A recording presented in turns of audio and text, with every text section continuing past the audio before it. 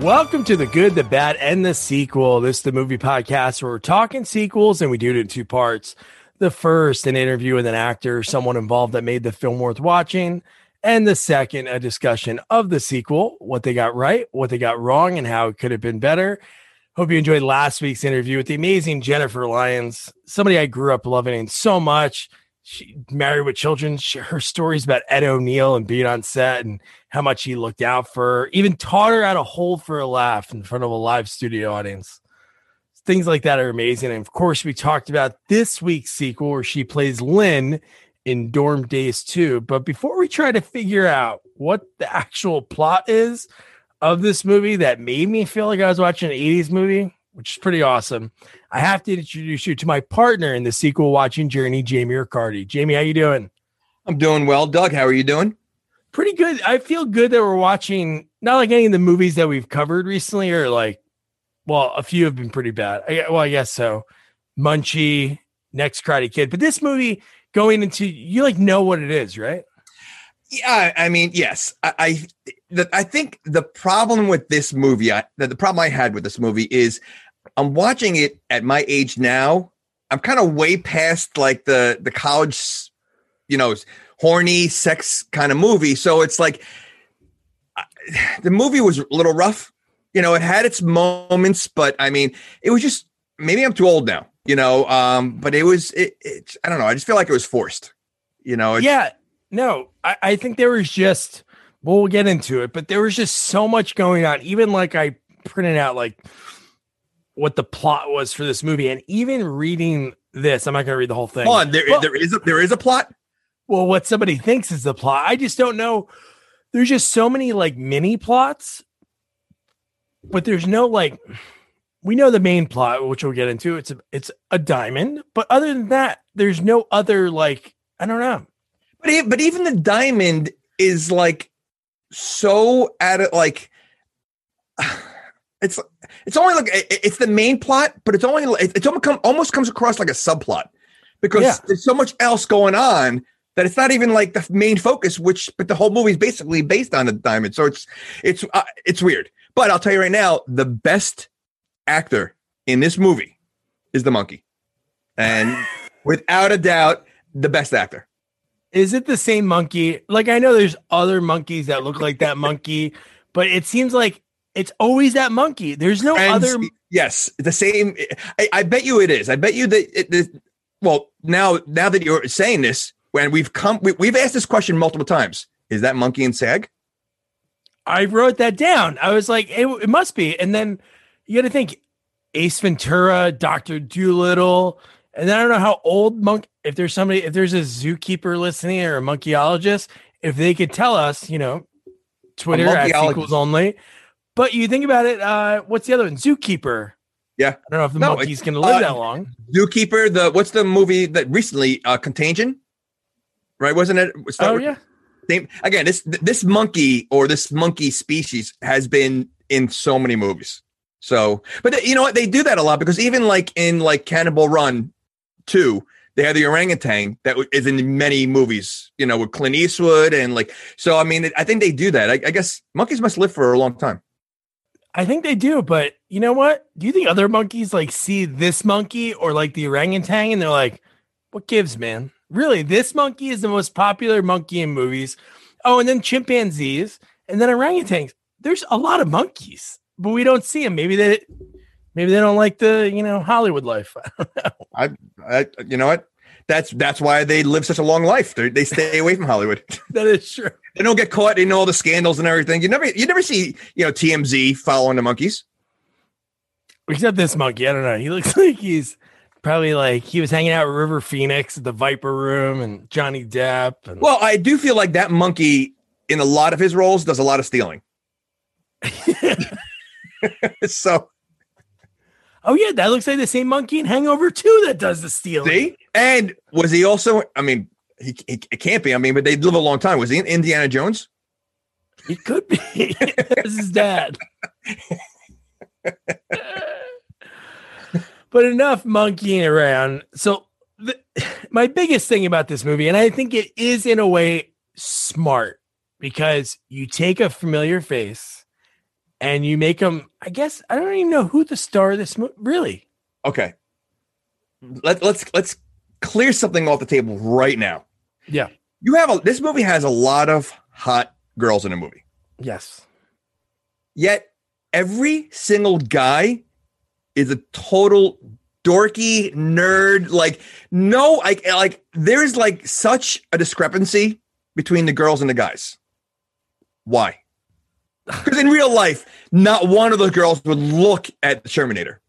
Oh, the fact that Rachel, who, when I looked up at her IMDb, I was shocked that she wasn't in other things because I think she was good in this movie and she's super attractive and she's in like 4 things. I think she was one of the best looking ones in the whole movie, if not the best one. But every single guy, like even like the leader of the guy, like was like dorky. Like you look at American Pie, yeah, some of them, I mean, like, but for the most part, they weren't ugly, like dorky kind of like this movie. Like this could have been Revenge of the Nerds.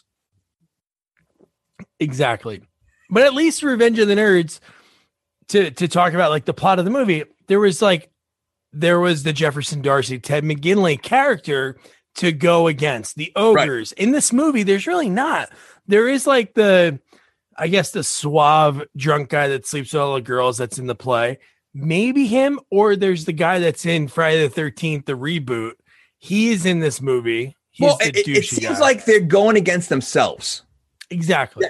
Yeah, that's what it is. So like the villains are the same as like there is really no villain except I mean, I don't know, Dante. I guess he's the only villain, like but outside of that, like really, like there was no villain. Like they're like all just against each other. It's like I almost feel like it's Rusty's movie. Is his name Rusty? Oh, I like Rusty. Okay, yeah. Okay, so I almost feel like it's his movie. It's like he's the main character. Even though I don't think I think he's the main plot, really. I agree with you. It's about him getting laid, which is crazy. All right, let's start with the movie. So we have Shermanator, which it's terrible that looking at this, I don't even know what his real name is. Well, I have the cast list, but listen, Shermanator. I don't care what his real name is. No, you look at him, he's a Shermanator. Like he's it really like, you want to talk about typecasting, I mean, like he's Shermanator. He can't do anything else without being called Shermanator. Yeah, and he gets Shannon Elizabeth in American Pie 2 somehow. But again, talking about this movie, the first movie, it's the redhead catcher from Sandlot. He's best friends, which again, he's cooler than all these guys. He's best friends with Shermanator, and his whole point in the movie is Rachel, his girlfriend then. She's a virgin. He's a virgin. He's like, I'm going to get you a prostitute because you have to get laid right now. Okay. So he gets the girl, end of the movie. The movie opens up. Again, he slept with one girl. Who, the Terminator? Yeah. Okay. Rachel. So in the beginning of the movie, he thinks he's this hot shit. He's going on like, again, we'll talk about what kind of competition this is. Okay. Yeah. And so he goes out, he's like, yeah, babe, I got to leave. And she's like, but I got some news. And he's like, I think we're better, apart. And I'm just like, why? So he's dating her from the first movie? So they dated in the first movie? Okay. Yeah. And this like right after they had sex. So like, was she nerdy in the first movie? I guess she's sort of nerdy. But not nerdy. Well, she doesn't look nerdy, but I mean, like, was she also like a virgin in the first movie? She was, yeah. That was the whole thing that she wouldn't put out. She was waiting for like the right moment, which is because she seems really into Shermanator. So I mean, he must be, exactly hacking. Okay, yeah. I wrote later in my notes. It can't be anything else. Later in the notes, I wrote she's really hung up on Shermanator. He must be hung. Did you say hung up on purpose? Yes, I did. So is this a real thing? I've heard like semesters abroad, but the fact that it's semester at sea, and honestly, I didn't know until the end of the movie that I thought it was all the same school competing in this competition, but it really wasn't. We only saw like it was basically one school. We saw one school. Yes, it made to me when they said that at the end. They're like, out of all the schools, I'm like, wait, there's more than one school on this ship. I don't think so, because you really don't see anybody in a ship except the same 5 people from the one school. But then you only see one other team compete if you really want to say they competed. I mean, oh my God. topless, which, is a winner in my book. But I mean, I know like they're here to compete in a play. I want to know who's the casting director for this play, because they are all horrible in their roles, in the behind the scenes, like there's not one person in the play that's good at their job. So how do they cast them, and what makes them think they can compete? Yeah. So exactly. So the fact that Robin, who is in charge of everything, so I'm sure she casted these people.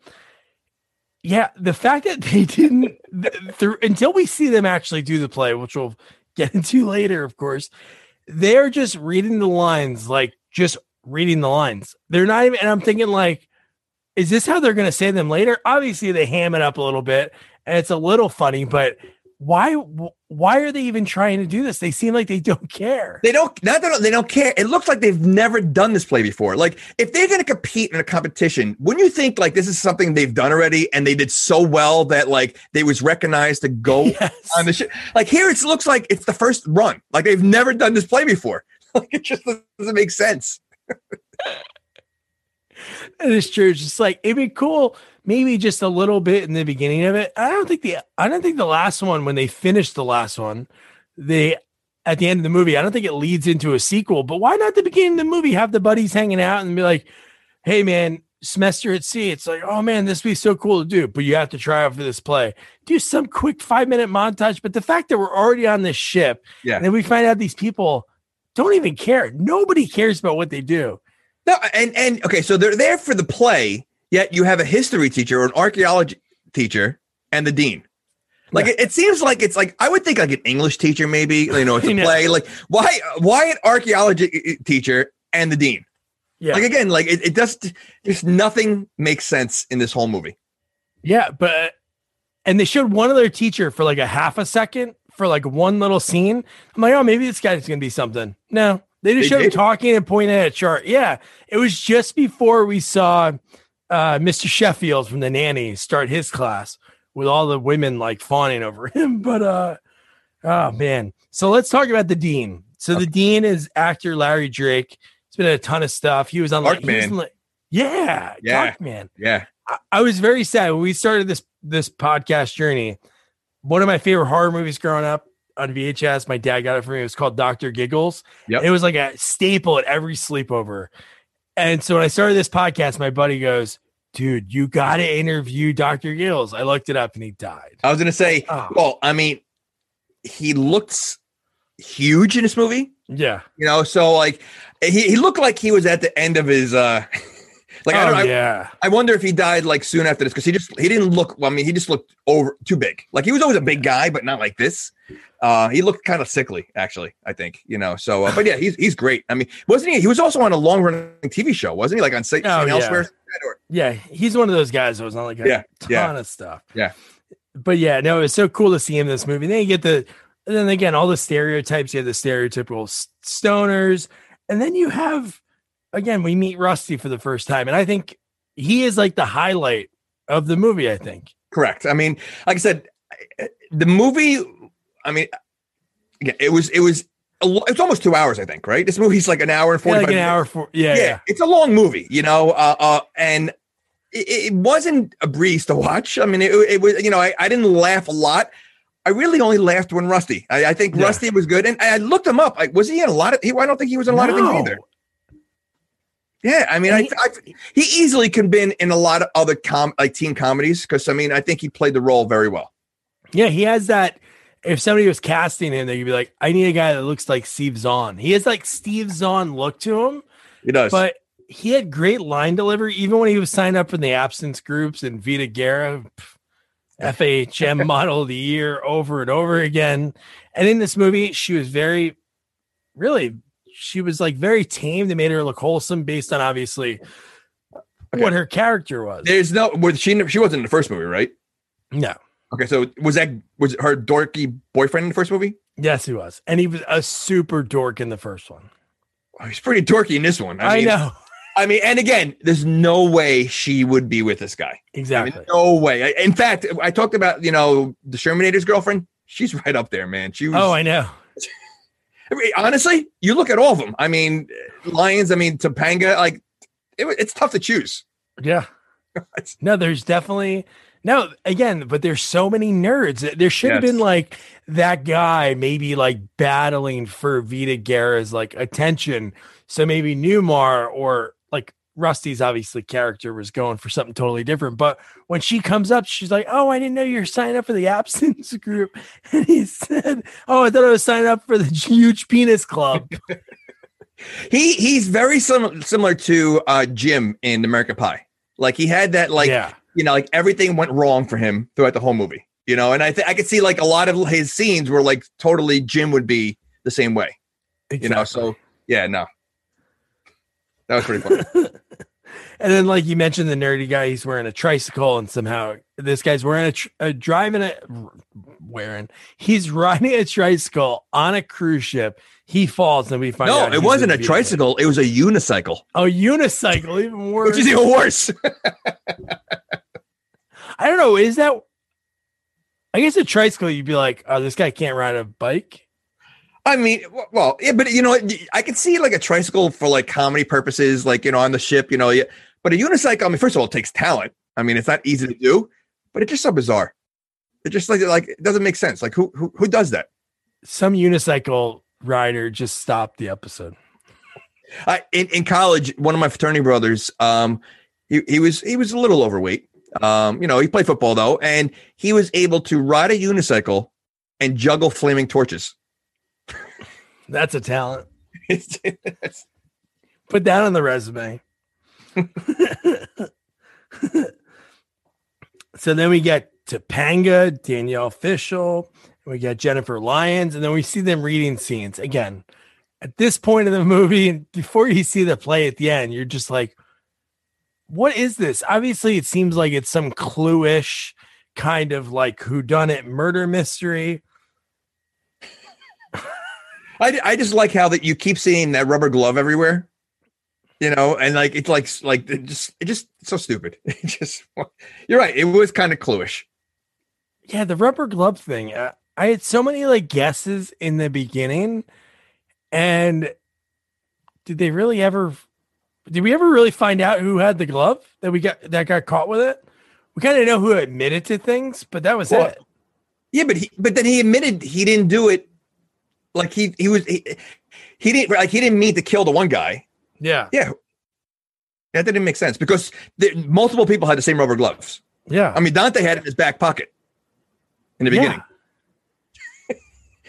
Yeah, I know. It's. I was just thinking of that because I remember watching. I'm like, I wrote down like, I think that it's this person. Later, I was like, maybe it's this guy, and then we never got closure, like official closure. I mean, when you see the villain, I guess you see his body at one point, you knew it wasn't a skinny person. Oh no, yes. So I think that was the only clue that kind of, because I mean, I had Dante the whole way. I mean, I thought they were just so dumb, like the way they were doing it. But yeah, when you see his body, you're like, all right, it's got to be the captain. Yeah, that's true. now I remember the part that I'm thinking of. Yeah. So then we have Topanga, who her character, she's Marla, and Jennifer Lyons is Lynn. They say, absence group, why are you going to this? And he said, if I didn't already get a DUI, then I would drive a bus through your vaginas. Honestly, every line he has in the movie is like gold. Everything that he says, he's like that character at the movie. You couldn't have more of them. Well, I guess you could have, but if you had too much, maybe it wouldn't land as much. Be right. I agree. I think they had just enough of him because again, he was the funny part of a movie that really wasn't funny unless he was in it. Yeah. So it's like they broke up each scene with him. Yeah. But again, talking about like not having a plot, I feel like each character had their own plot. Like, exactly. It's just so weird. Like the whole Topanga and Lyons. I mean, like that was a running thing throughout the whole movie. Yes. And it really didn't end. Really, they didn't have like closure to it. No. Yeah. They still have us guessing. Like, okay, so I mean, like, we're guessing for Topanga. obviously, Jennifer Lyons' character was all for it. 100%. Yeah. Right. But Topanga, like, you still don't know. Yeah. So then right away, like, us talking about it before, about the groups and the people competing, right away we get womanizing objects. We're watching them on stage, and all they did was hold their noses, and they said, wee you, wee you, wee you. And I think they're already, I don't know, are they already nude at this point? No. They practicing? Oh, you mean when they put the play on, you mean? Yeah. I don't know if I'm sure I would have wrote down that they were nude in my notes. They were not. It was one at a time. They started. Oh, okay. So so it came out like, what's that artsy kind of like play? Like Blue Man Group ish? No, well, you know what? You've seen Saturday Night Live do it a lot too when they do it's like that artsy, like spoken word kind of like, like really artsy kind of play. So that's what they're doing. They're all dressed in black. They're all, like you see, and then the one takes their top off, and then the other one slowly takes the top off, and then they start talking about their breasts. And I love the judges. I mean, like Kato Kalin, you had Dr. Joyce Brothers, and then the other guy, Ted Lang. Yeah, from the Love Boat. Yes, that's he looks exactly. You didn't know? I know. He looked familiar, but wow, and he looks exactly the same. Damn. Yeah. So like, and their play was basically going topless, and I think that was foreshadowing because who was it? Rusty that said if we all go naked or something like that, I think we're gonna win or something like. Did he say something like that? And then later on, you kind of have half the stage naked. Yes, they did. They did have some help from that. So then at the abstinence support group, Lynn and Marla, they say they're born again virgins, which I don't know if that's something that maybe a group would accept. But the $1 million question I have for you is the redheaded fat lady who's smoking a cigarette. Is she a student? That's a good question. I don't know. It was just bizarre because nobody seemed like they knew her, and it seems like really small. And I was going to say she kind of came out of nowhere. Like you had like these, you had the characters there, and she came out of nowhere both times you see her. You only see her twice, and she came out of nowhere both times. She kind of reminded me of the teacher in Porky's. My God, I was just thinking that. And that scene, I thought that was going to happen. Yes. So she could have been her daughter. I mean, she looks a lot like her. But yeah, you know what? I honestly did not think about that. Like if she's a teacher or a student. I'm assuming she's a student. I mean, she was showering with the other students. So, I mean, can't imagine a teacher showering with them. So, I mean, I don't know. Cavendish should probably be right in there with them.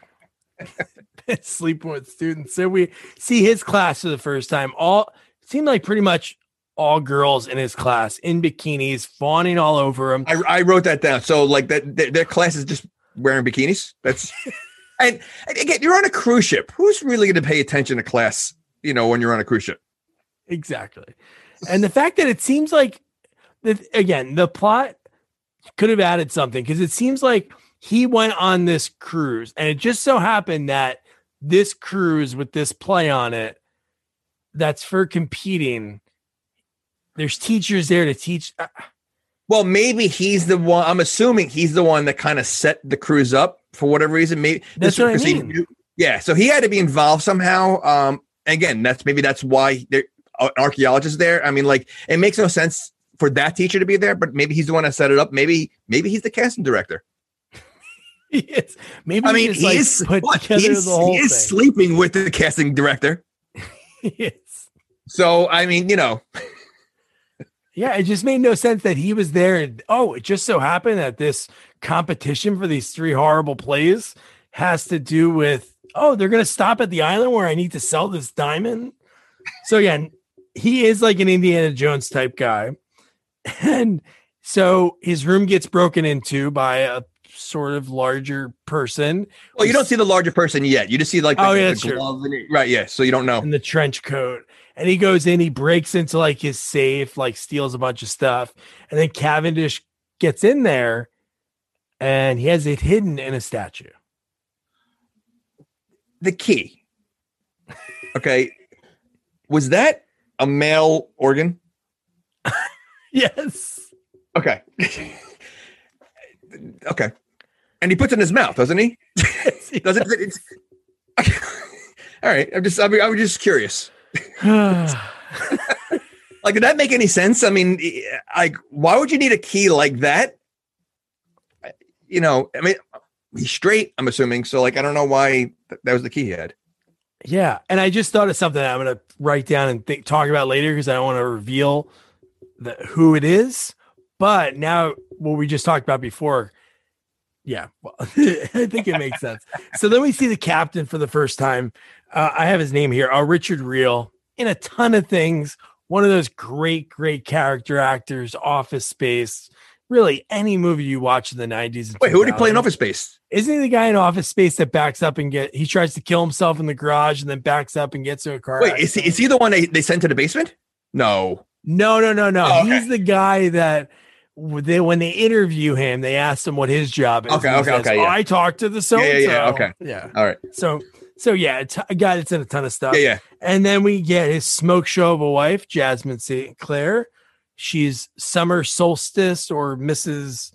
Bunkley, who I almost. So she basically played the same role she plays in real life in this movie. Pretty much. Yeah, it's pretty much. Okay. Pretty much. And the captain reminded me of Lassard. Oh, yes, exactly. Exactly. Like I feel like they definitely ripped on a bunch of movies in this, because we'll get to, Weekend at Bernie's later also. Oh, I love that. Me and Jennifer, we talked about that a lot. Because we brought up like comedies that you watch and we're like, oh, this is like, when you watch a movie, this is silly, And then I was like, oh my God, that's in Dorm Days too. And we talked about that for a while.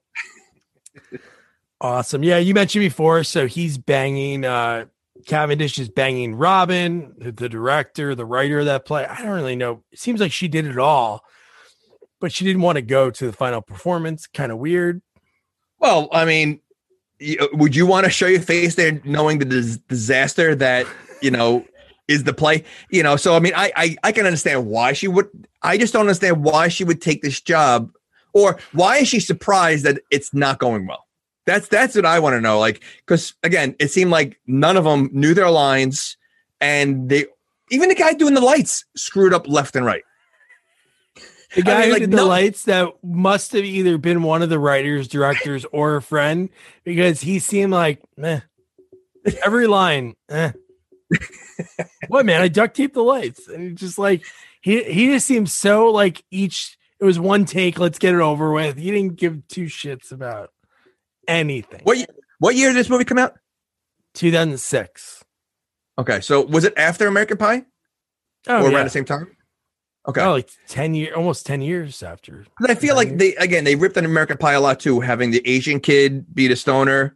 Yeah. Like American Pie and his friend. Like it definitely like they took bits from so many movies and created one. Yeah, that's what that's like that. Like, this is a B movie. It went, the first one went to the movie theater. I don't know if this one did. First one didn't do too well, so maybe this is like straight to DVD or straight to VHS, which I don't know why. So then this is like where it's kind of revealed right away, but then I didn't think. So then we see the captain who's like, well, I don't even know what he was doing, cleaning a gun, or he was doing something on his desk. And it looked, and he had those gloves on. No, he was cleaning a gun on his desk with those gloves on. So like right away, I'm like, correct. Did they just tell us the end of the movie? The same glove, yeah, but he had the same rubber gloves that Dante had in his back pocket when he was spying on the girl going into the teacher's room. So I guess they're trying to throw you off, or it's like, because I think those are the only two times you saw the gloves. So it's almost like they filmed the captain scene first with the gloves, and they're like, "All right, you know what? This is too obvious. Let's just throw them in the back of Dante's back pocket. Let's just throw people off a little bit." Yeah. Oh. Yeah. Like, I was just like, I think we know what's happening. So then I love when the captain's playing with a rubber ducky when Cavendish breaks in, because that's when the captain, right after that, when he's cleaning it, he says, "Oh, change of course. We're not going to be going to so-and-so." And Cavendish is with Robin. He's like, "Oh crap, I got to go because I need to make this stop." And you get this guy that's like in charge of this huge ship, and he's playing like war in the tub with Duck. And he spends a lot of time with the students. Like, where's the other passengers? Like, are there other passengers on the ship? It seems like there should be other schools from what they say later in the movie, but we see no one. We see like nobody. We see like 3 employees of the ship later in the movie in like Navy gear, like I guess that's ship gear. No, even at the bar, like you only see them. Like you see the same. First of all, the bar is empty except for 2 people every single time, or 3 or 4. Like you really see there's really nobody else on the ship. Like it's almost like it's the girls that took off their tops for the first play, and then this school, and that's it. Yeah, and not even this school. The 6 people that are in the play, and the dean.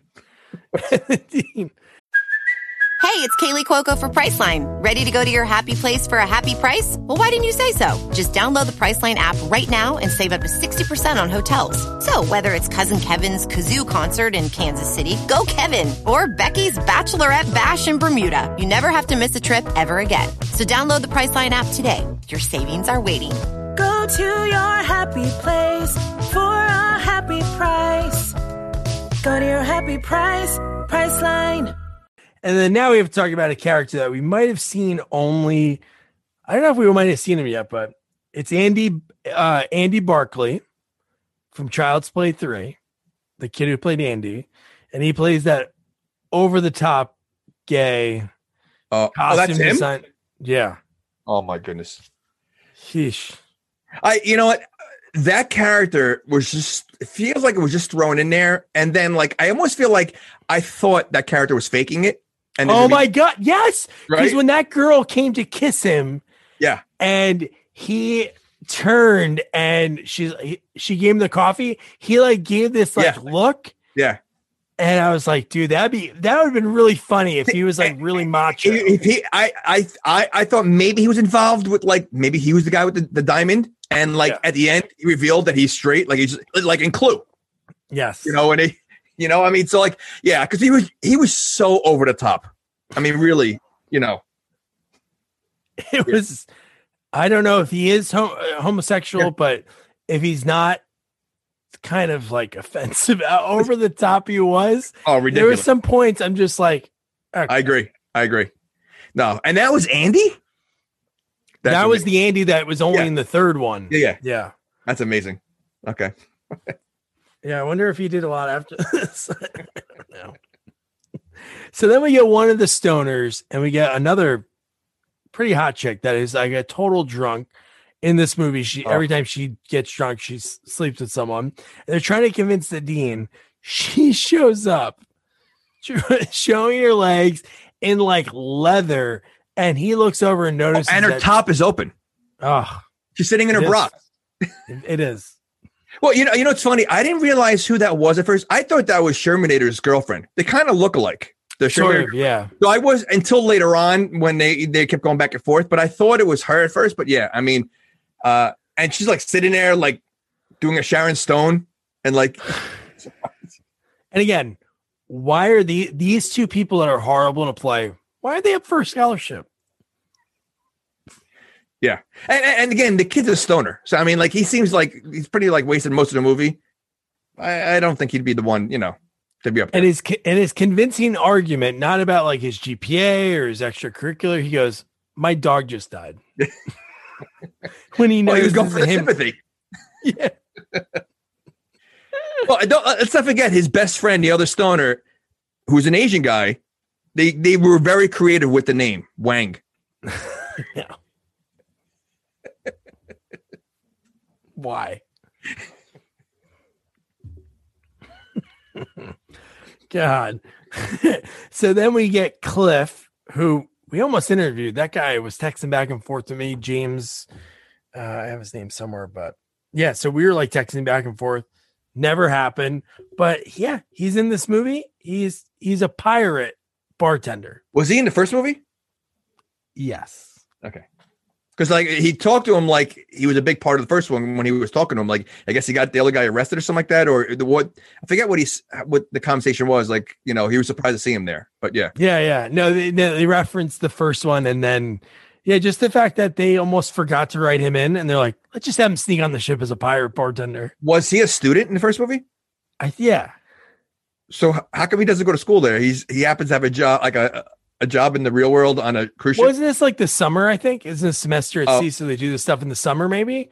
So maybe he should go home. I wasn't thinking it was. I always think it was like a regular semester. When you go study, like when you study abroad. I figured this was study. Yeah, I was assuming this was like during the school year. So I don't know, or maybe he flunked out. He seems like he might flunk out if he's ready to go full pirate within like seconds. Yeah, it's a funny part. So he was pretty good. No, he was. Oh, dude, he's part of like another like really funny scene in the movie that they did twice. Both times I laughed. Yeah, even though it was like the repeated thing. So, so we were talking about. Oh no, you know what?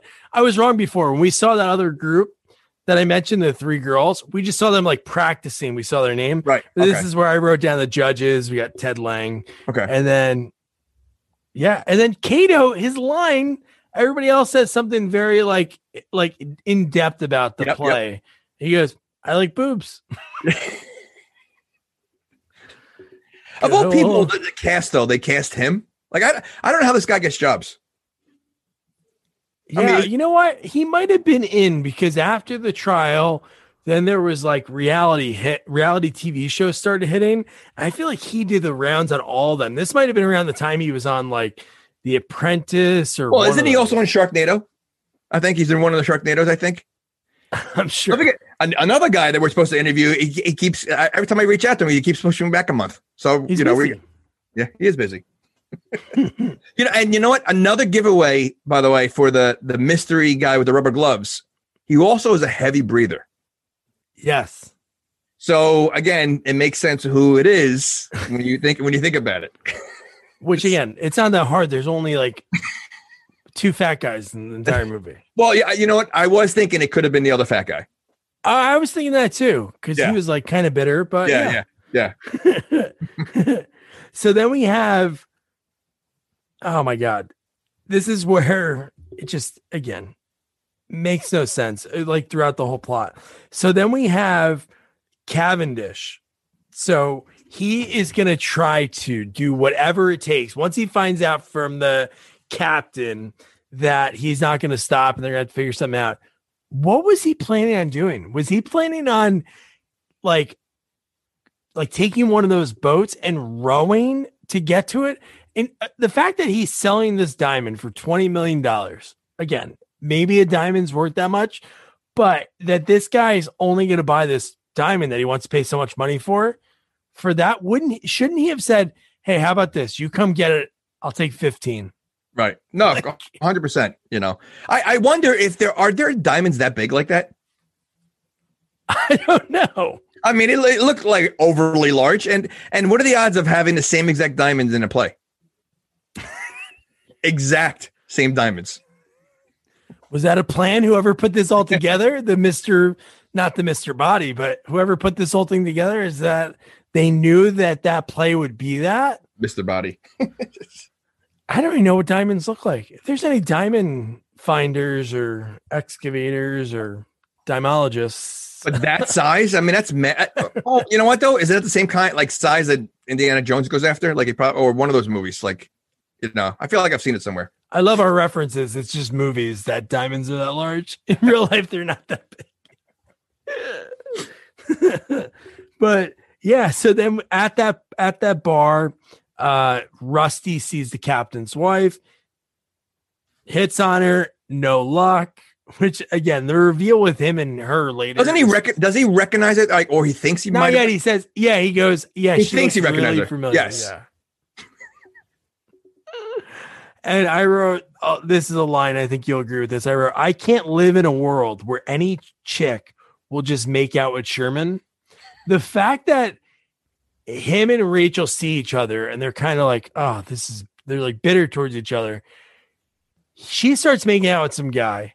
he grabs a random girl and they start making out. And she's good looking again. Like, she's good looking.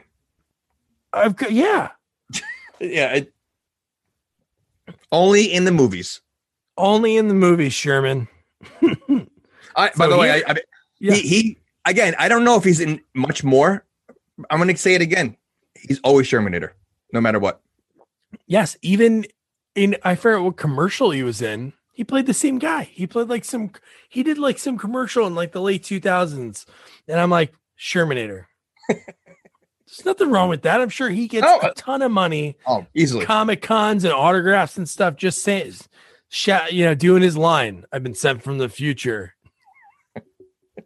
Boom. Gold. So here's the best part of again, Rusty, best part. This part, I don't know how it gets written in. So these stoners are out of weed, which makes no sense because they smoke weed later in the movie. So I don't know where they find it. Well, I mean, not to mention that most of this seems to happen on the first day. So it's all the first, right? It's all the first day. So if they're like true stoners, I think they're going to pack for the weekend. You know, like, I mean, how long for them to be out? And again, it's not even a full day. You know, it's still light outside. So for them to run out this fast, they're not really good stoners. Well, actually, they're perfect stoners because stoners would probably be like, dude, we got to bring the pound. Okay. So grab the pound of weed. And then when they get there, they forget. That's an effect of marijuana is forgetfulness. Yes, it is.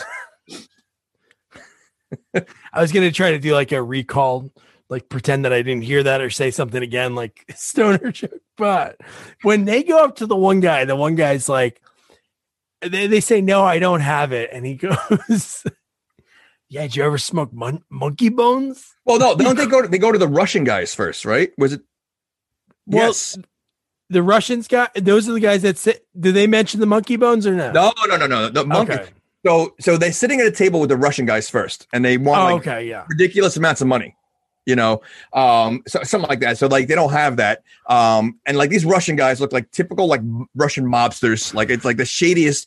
So then the next scene you see the guy who owns the monkey, and like he's doing something, and like the monkey's either stole something from him or screwed up. He goes, I'm just going to grind you. Like he said he's going to kill him or something like that. Yeah. So that's when he decided to talk to the guys about the monkey balls. Well, there was a guy before there was a second guy in between. There was a guy talking. Yeah. So he was talking to the kids and he's like, you know, give you grounded up. Yeah. And he goes, $200. And he's like, $200. That's a lot of money. We only have $100. Right. And then that's when the other guy pissed. Yes. He popped out of like his little hole in the side and because he heard it. Yeah. Because the other guy mentioned monkey balls and that's why he came out. No, it's monkey bones. Wait, why do you keep saying monkey balls? It was monkey balls. Oh, don't tell me that. I thought it was monkey bones. Well, I hope I'm wrong. I could have sworn it was monkey balls. No, because then they had to kill him. You don't have to kill him to cut his balls off. How are you going to take his balls out without killing him? Knock him out. You think a monkey's going to sit there? What? No.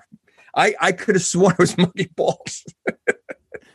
Well, both scenarios are just at hold the. So what do you kill the monkey? Nice? So monkey bones. Yeah, but how you're going to grind the monkey? Like I think the monkey balls you can just throw on there and start smoking it. Bones you really can't light. Oh no, what I'm saying is that's why you don't grind balls. You like puree balls. You don't have to grind them. You can just heat them up right there. I mean, I think it's got to be balls. Balls is funnier. That's really How did both of us miss what they're saying throughout the whole movie? Like, so it's not even the first. I mean, we heard that term multiple times, and all I heard was balls, and all you heard was bones.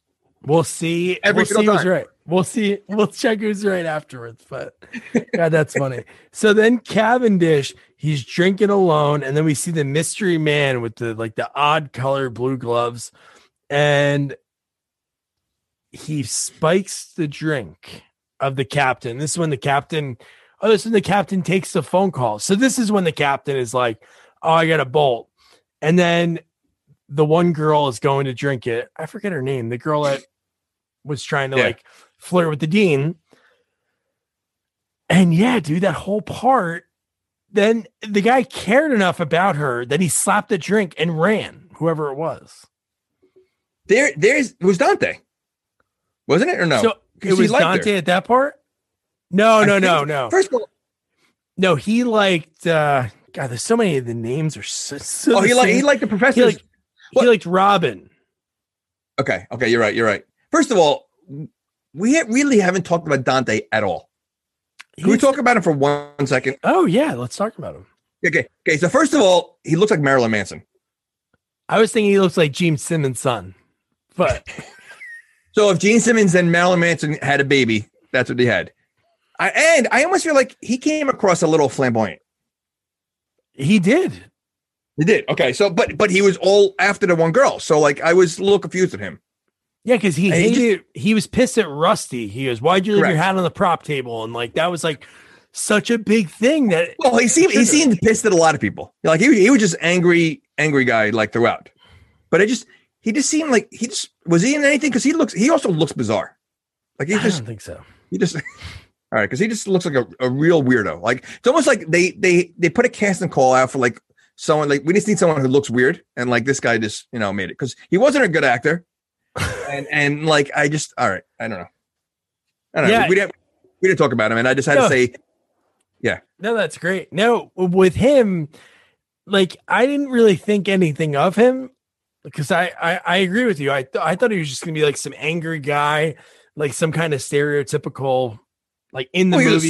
He was stalking her throughout the whole movie. Yeah. Okay. I was just excited to say that he looked like Marilyn Manson, but I didn't think Gene Simmons, but that's pretty good. So, dude, how about when Cavendish is trying to leave and Topanga and Jennifer are like, "Do you want to hook up with us?" And I'm just like, they see, yeah, but was that, why did they ask that? Because they were, up until that point, they were born again virgins. Yeah, for like a few hours, I think. All right, but I mean, like, but what put them over? Like, what was it that I don't remember? What put them over the edge to like break that? I think them two. I think the sexual tension of them looking at each other. Okay, so you think that was their way of saying, all right, we gotta stop this, like whatever's going on between us, and let's like kind of yeah. All right, so that was like kind of like the first step of like these two having an issue with each other. Yes. Okay. Because then right away they like they were like looking at each other in a certain way, and then they saw him. So this guy, all the hot girls want to sleep with him. Yeah. And he turns them all down. Well, look at the nerds. It's all nerds. And you have him, an adventurer. Yeah. Guy has this $20 million diamond. He has like sort of an English accent. He's from England, I think. Yeah. So, all right. I guess, it's with all those nerds, I think, yeah, I guess you're right. Although the one guy who sleeps with the alcoholic girl, he seems like he'd be in a cool group. That's what I mean. Him and the guy, if you remember the newer Friday the 13th, the douchey blonde hair guy, he's in this movie barely. He sleeps with her the first night. Oh yeah. Okay. Yeah. Was he one of the 15 naked guys that were coming out of the closet? He was not. Who were those guys? Oh, was that all the other schools? What, a male school? All male school? Well, you know what? You had the all girl school before on stage. They should have had a couple girls in there. Jasmine should have had some girls waiting in there. Maybe. Oh, later in the movie, there is a girl in line. Is there? At the very end, yeah, one girl. that line made me crack up because he goes and grabs it. I mean, I know we're not there, but he grabs the number 29 and he goes, "Oh yeah, there's about 60 people in line." He just picked 29. That was pretty funny. Rusty crushing it. He probably just did that off the top of his head. So then we get Cavendish escaping from the Blue Glove Man. And he's going to shoot him. And Cavendish does the old like mystery movie. "I know it's you. I knew it was you." He swings his suitcase, knocks the gun out. It falls. And then the guy tosses him over. And dude, when he lands perfectly in that lounge chair, what were you thinking? Did he toss him over, or did he fall over himself? I don't think he threw him over. I think it was Oh, was it from that when he swung, he fell? Something like that. It was like, again, yeah. I mean, I don't think knowing who the mystery guy is, I don't think he could handle throwing him over. Yeah. The guy was heavy breathing the whole time. That is true. But they did like scuffle a little bit and he like fell back. I think right. That's what it was. Yeah. But yeah, so he lands right in the lounge chair perfectly. Well, that's how Bernie did it. That is true. But do you think he's dead right now? I did think he was dead. I mean, because it would kind of defeat the purpose of him still being alive at that point. So I did think he was dead. And I honestly, when that happened, I'm like, I know where this is going. Like I knew, like at some. I mean, I didn't think it was going to go the direction it went with those two kids. I just figured, like, you know, like people would think he's sleeping, like, you know, the whole time. Like I didn't, you know. I mean, they took it to the next level. Before we talk about that, I just have to mention again, we're living in a world that Sherman is saying to Rachel, who's an absolute 11, 12, she's hooking up with one guy. Oh, that one guy. What's his name? Stukas. She's hooking up with Stukas at that part. Yep. And Sherman goes, oh, you can only get with one guy? And he's making out with the three girls from the Womanizing Objects group. Yeah. What happened? Yeah, and they follow him back. They leave with him. Yes, and then we get we'll talk about the what happened with Cavendish, but just to finish out that scene. So then Sherman and they happen to have rooms right across from each other. Wasn't there someone else also? So it was the three girls. Wasn't there like another person with them, another woman, or was it just the three? It was just the three girls. Okay. Yeah, from that Womanizing Objects. Four would be too many for him. Then I was just like, then I would have turned the movie off. I'd be like, this is so unbelievable. Three I can believe, but four, forget it. But the fact that they're doing the old, okay, we're going to out loud each other, because it seems like Sherman is really into, that was his purpose. He wanted to get out. And even though I think we a few times already, his buddy said, oh, you miss her, don't you? The fact that those girls listen to this guy who's really worried about his girl across the hall that's screaming like she's having like the greatest time of her life. And he goes to those girls, hey, why don't you girls get started without me? And they get started without him.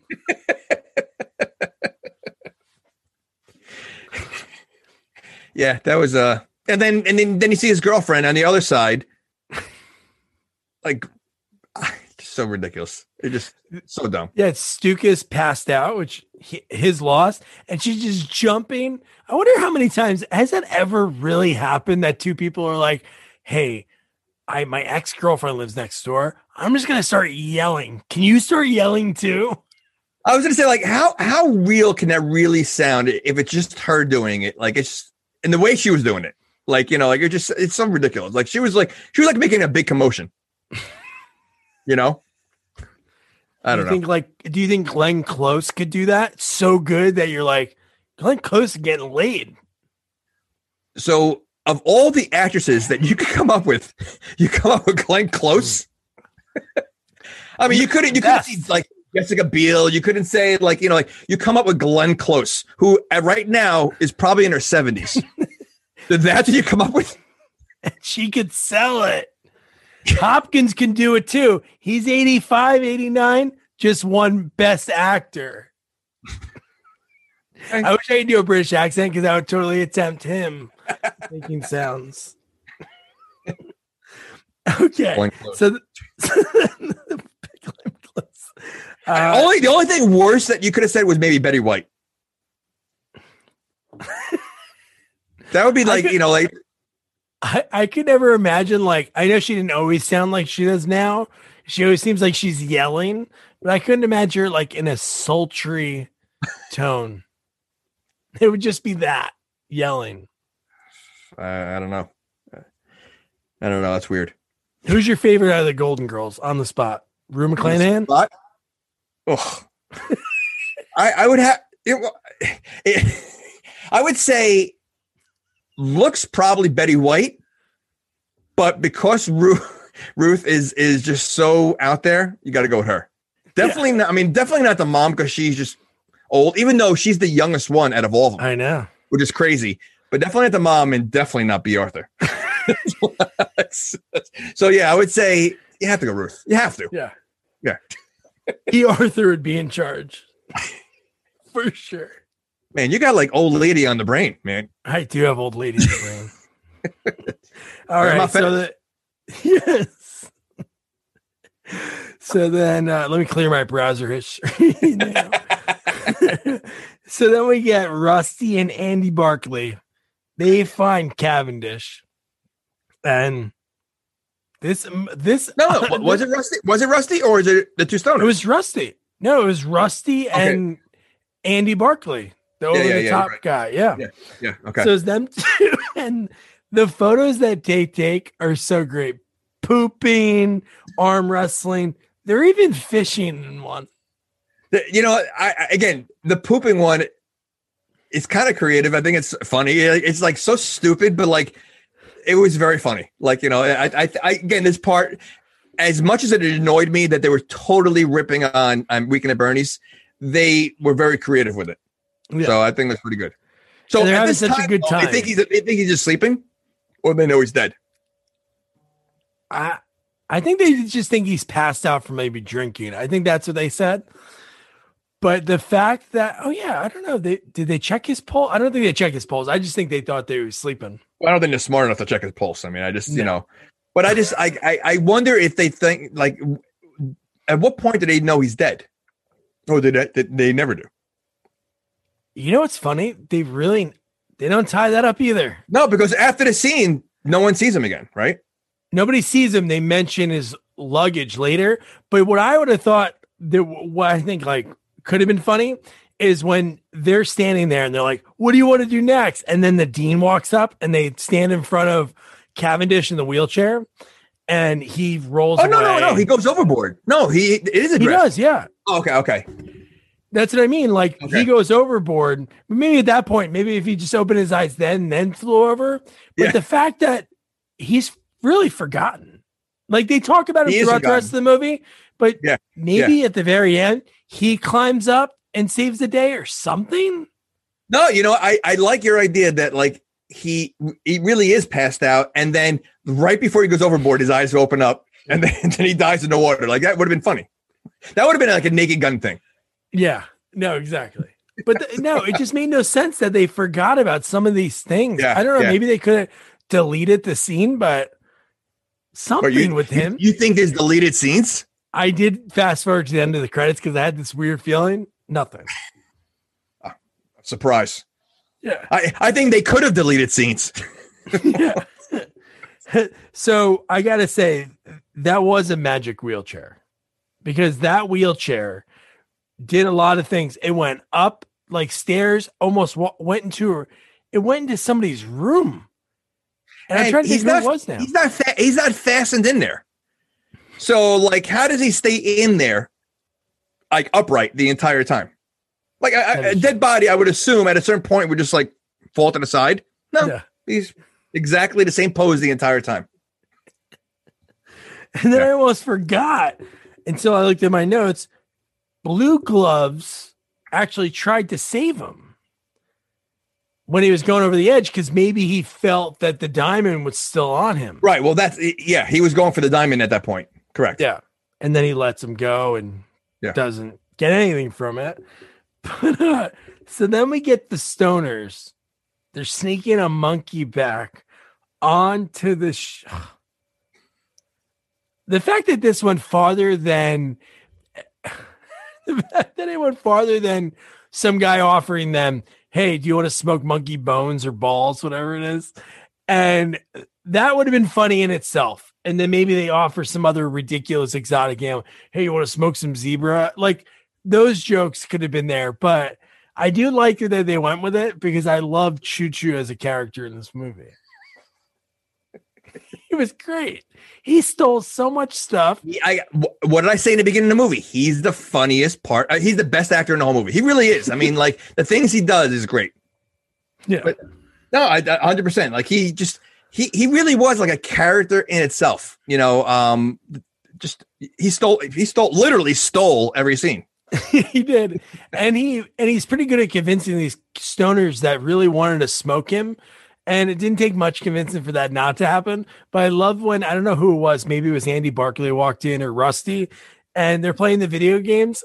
And Wang goes, "This is Choo Choo. We almost killed and smoked him, but now we're teaching him video games." By the way, one of my notes here has the dean also has rubber gloves. I don't know. We see it. Yeah. So I forgot. So so like now you see rubber gloves. 3 people have it. Yeah, and I was trying to think of like, what would be his like, what would he get out of doing that? Like that's what I was trying to think throughout the movie. Like, what could be? Obviously, again, it's a diamond that's $20 million. Anybody could really like want that, and How'd they all know about it? Well, I guess he kind of talked about it, and I think that.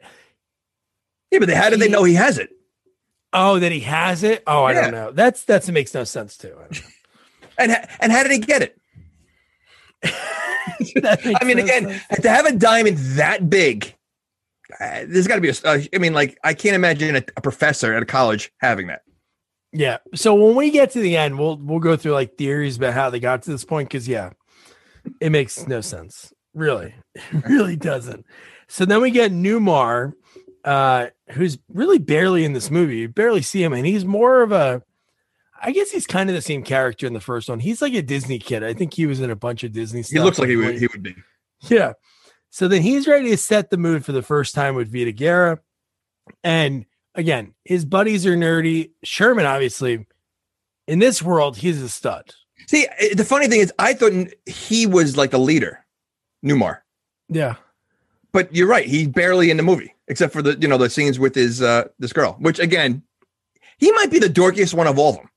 Like I really like if you I really can't picture which one's the dorkiest. I mean, I think Shermanator looks the dorkiest because he just looks like Shermanator. Yeah. But I swear, if he's listening to this podcast, man, someone better watch him for this week because he's going to be pretty depressed. But yeah, I mean, like is he also a virgin then, Newmar? Yeah. Still. Yep. So they're both virgins at this point. Yes, which I find hard to believe. Okay, well, Newmar, I believe, but yeah. But the fact that he goes to his buddies again, one guy gets a lot of girls, so maybe his advice I'd take. But Rusty, who again, I think he's the funny guy. He might have convinced a girl one time to do it, but he hasn't. And the fact that they suggest porn, and he goes, "Yeah, why not?" And dude, Rusty pulls out like a treasure chest of porn, like very neatly organized. Well, yeah, the question is, are they all virgins? Like is Shermanator virgin too? Not anymore. No. He slept with Rachel at the end of the first movie. Oh, he did. Okay, because Rusty's clearly a virgin also. So I was wondering if they're all it's the American Pie thing, like they're all virgins. So was that the story in the first one, basically? Well, the first one was just about the redhead catcher from Sandlot, Patrick knew something. He goes to Sherman. He's like, "You got to get laid, man. It's your turn. Okay. End of the freshman year or something stupid." Okay. All right. Yeah. All right. But yeah, but he pulls out like it just all these movies, and the one he gives him, what's it called? Captain Bluebush? Captain Bluebush. What's the title? Like, is she blue? It sounds like, well, she blows. But I mean, but do you think she has a blue? I'm just trying to think of why that title? Like, they could have made up anything, and that's a title to come up with. Yeah, it could have been a Smurf movie. A Smurf. That would have been funnier. I just Captain Bluebush doesn't really sound porny. Sounds corny. That's great. It could have been a Smurf thing, and when they showed the scene, they could have just be like, "Smurf me." Well, I could see Rusty watching a Smurf porn. I could see that too.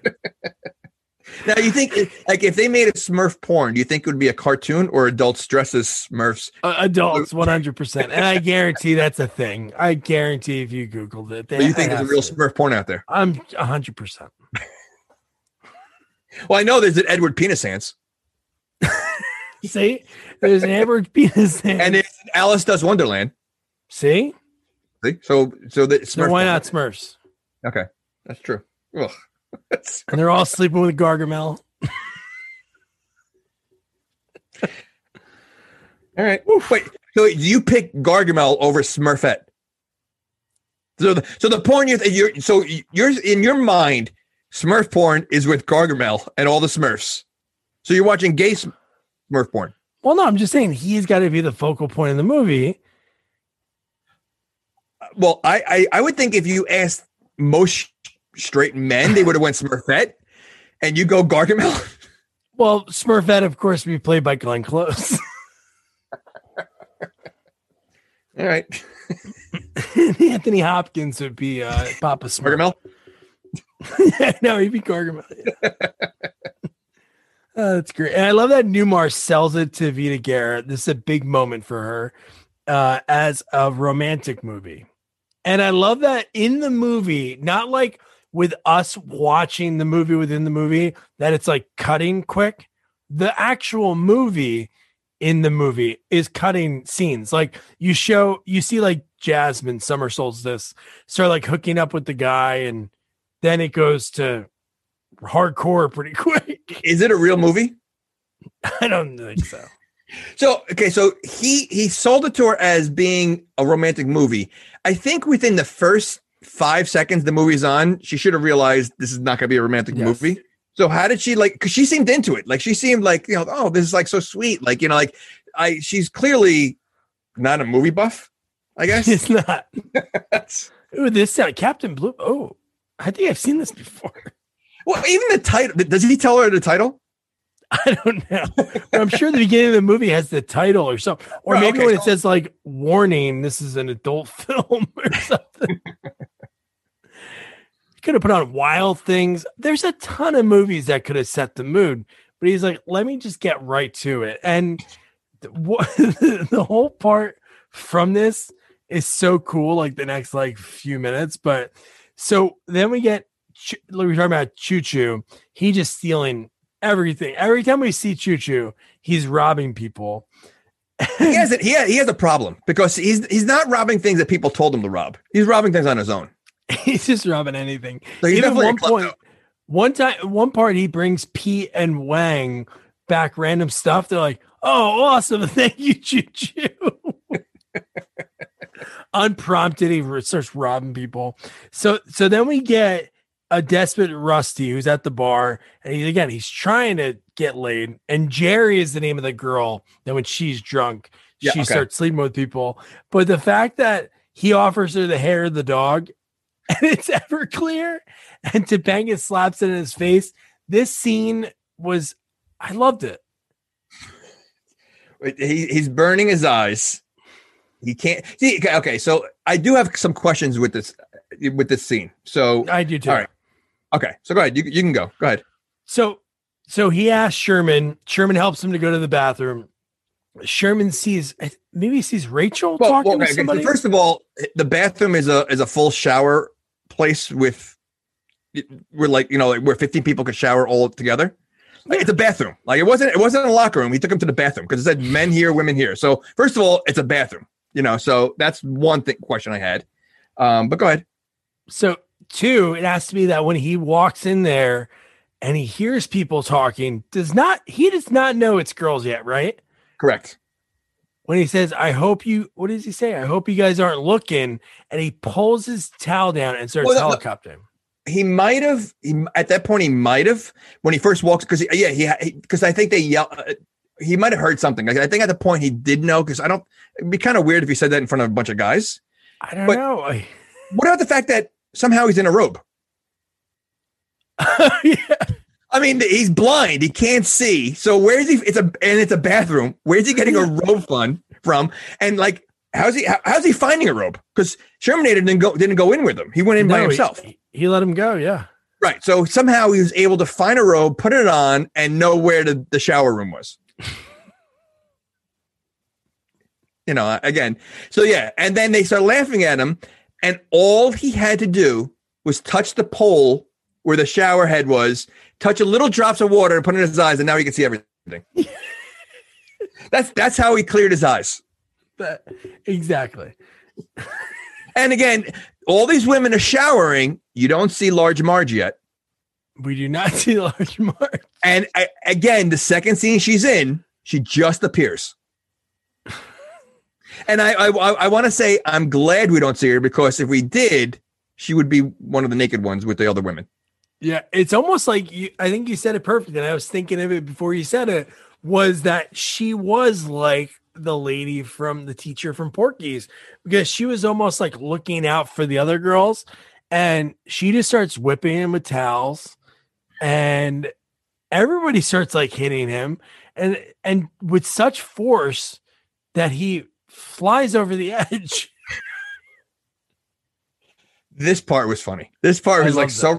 And again, this part would be an American Pie part. Like this totally would happen to Jim. Which I think actually no, it does happen to Jim. In one of the American Pies, he falls out the window and he's hanging out. It might have been the reunion one or something like that. And he's got no towel on. It's like cops outside and all that. Or that's when he puts glue. He uses glue instead of lube. Yes. He comes out in leather and he's hanging from like the window with no clothes on. So actually, American Pie ripped from this movie, because that came out later on. That's the last American Pie. No, this was that American. It was American Pie 2 was the one that he glued himself when he says, I glued myself to myself. Okay. Yeah, okay. That maybe it was. Okay. So this movie did rip from that one. So you're right. Yeah, I do love everybody's watching. Everybody busts into Vita Guerra. Well, that scene also is just like everything. Like they're getting embarrassed. You know, they're pouring out. And like it's almost like not another teen movie they ripped on. Remember in the beginning? Oh yeah, the birthday scene. Yeah. Yeah. So that's like again, or you know, it's just another thing. Like so, they have two scenes going on at once. And the fact that you have his ass cheeks constantly hitting the window. I love his line. He was almost just so fed up with everything. He said, "Let me die." Well, wouldn't you think like at that point he's hanging over water? Like, wouldn't you just let go and just get in the water? Like he's barely holding on to a towel at this point, or his robe, whatever. I mean, that could have been good. That could have been good. He falls off, and then maybe he finds Cavendish or something. Yeah, to like give some closure to that, or maybe he found the suitcase. Well, I mean, just for embarrassment purposes. I mean, at this point, clearly Shermanator's not pulling him up. No. I would drop in the water. Like I think that's the safest bet. And they're taking pictures of him. Oh, dude, when they're putting the pictures everywhere, I love that. He's taking them down. They have like a whole like Xerox 100 stack of it, like smacking on the wall. God, that's so great. And then we have Choo Choo he actually finds the diamond. So he finds the real Pharaoh's heart. Where did he find it? Did they? He found it like in a little bag. I think that fell when there was that scuffle when Cavendish fell over. So he found like this little like baggy kind of thing. Okay. And they dropped it right into the proc box. Wang was like, "Oh, why'd you take it out of there?" And like dropped it in. Then we find out later in the movie how they figured out it was real, which is pretty cool. I did like that. Oh my gosh. So then again, so we get this play they're practicing the play again. No, just running through the lines. Robin's getting pissed off because Rusty can't nail the monologue again. So he goes, I gotta let off some steam. So he takes the same porno that he let his friend just borrow. That was like a debacle. He goes to let off some steam. Oh gosh. Captain's wife. I thought this was like something else was going to happen. Like, I didn't think that I figured someone was going to walk in on him or something, like the girls, like it was total, you know, like, but yeah, this is where he realized. And, this whole between him and the captain's wife is like, just not even like just the rest of the movie. Like their interactions are hysterical. Yeah. And they're so cool. Even though they did the same thing twice, but they heightened it the second time. But it's great when he goes to the house and he like begs her for sex. And then the captain comes back and he sees Cliff, the pirate, in the closet. I love those scenes when he's like, "Oh, honey, I was thinking about taking a shower, before I go down to the play later. And when he goes to grab the towel, the pirate hands him the towel. You know, it's you see this trope in so many different movies, and it's funny every time. You know, when you're trying to hide from the, you know, like, no, you're right. I mean, but it worked for Rusty's personality. I think it was a very funny scene. My favorite part of it was the fact that, honey, we got one of those perverts in here again, and he like does like he's like the Notre Dame Fighting Irish like logo, and he's throwing down like, oh my gosh! And he at one point doesn't he hit him like 15 times in a row in his face? He beats the crap out of him. But the guy just standing there, and he does like the old Popeye. I think he's like, you know, doing like the Popeye move. Exactly. And this captain is kind of dense when you think about what he possibly could have put together. No, that's why he's Lassard. He's totally Lassard. He plays with toys, and you know, he's an idiot. Again, I don't know who made him captain. I guess the same person that made Lassard captain, or that is true. You know, Commandant. Yes, you're right. Which I don't even know if that's a thing. Commandant Lassard. Oh my gosh. So then Summer Solstice finally agrees, and she says, "Come back at 8:40, or it's never going to happen." Well, you know, it's pretty ballsy for her because he's holding her, you know, he's blackmailing her. So I think he should have made the rules. He should have. Yeah, she doesn't seem that. I mean, again, you know, like he threatened to tell everybody. So, you know, which even if he told, I would feel that if he told like the captain found out, I think the captain would like it. Probably. Like, was the captain going to kick her out? I mean, so do you think he's the 840? Is there like an 810, an 820, an 830, an 850? Well, clearly there's 29 people ahead of him. I know. So what time do you think she started? I don't think she ever stops. It seems like it's just a marathon. As soon as he's working, she just has them all hiding everywhere. Well, what I want to know is why, when he does go back, why like half of them naked? Was that like supposed to be all the same? Like, did they all get the wrong number by accident? Like she handed out a bunch of like 28s.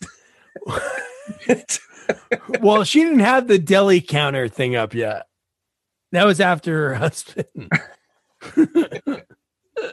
So I do like Robin because she's so fed up because, you know, the other thing, she's thinking about Cavendish. She's worried about him because they were romantically involved. And the fact she's giving the pep talk to this play that she knows is going to be a complete shit show. She's like really calm, and she's like, and just remember your motherfucking lines. She was funny. There was a lot of characters in this movie. I think that's what I like about these types of movies is there's like a ton of people, and sometimes it works. Sometimes, like we talked about, there's so many different like subplots going on, like these little things, but sometimes it's cool. Like Animal House, there's like so many people stories that you're learning about throughout the way. Well, you know what though? Honestly, the girl outside of Rusty, the girls ruled this movie. You know, I think the Topanga Lions, you know, their scenes together were funny. You know, I think, you know, what's her name? Is it Rachel? The Rachel. Okay. Sherman, yeah. No, not her. Well, yeah, she was good, but I mean, the one that likes Cavendish. Oh, Robin.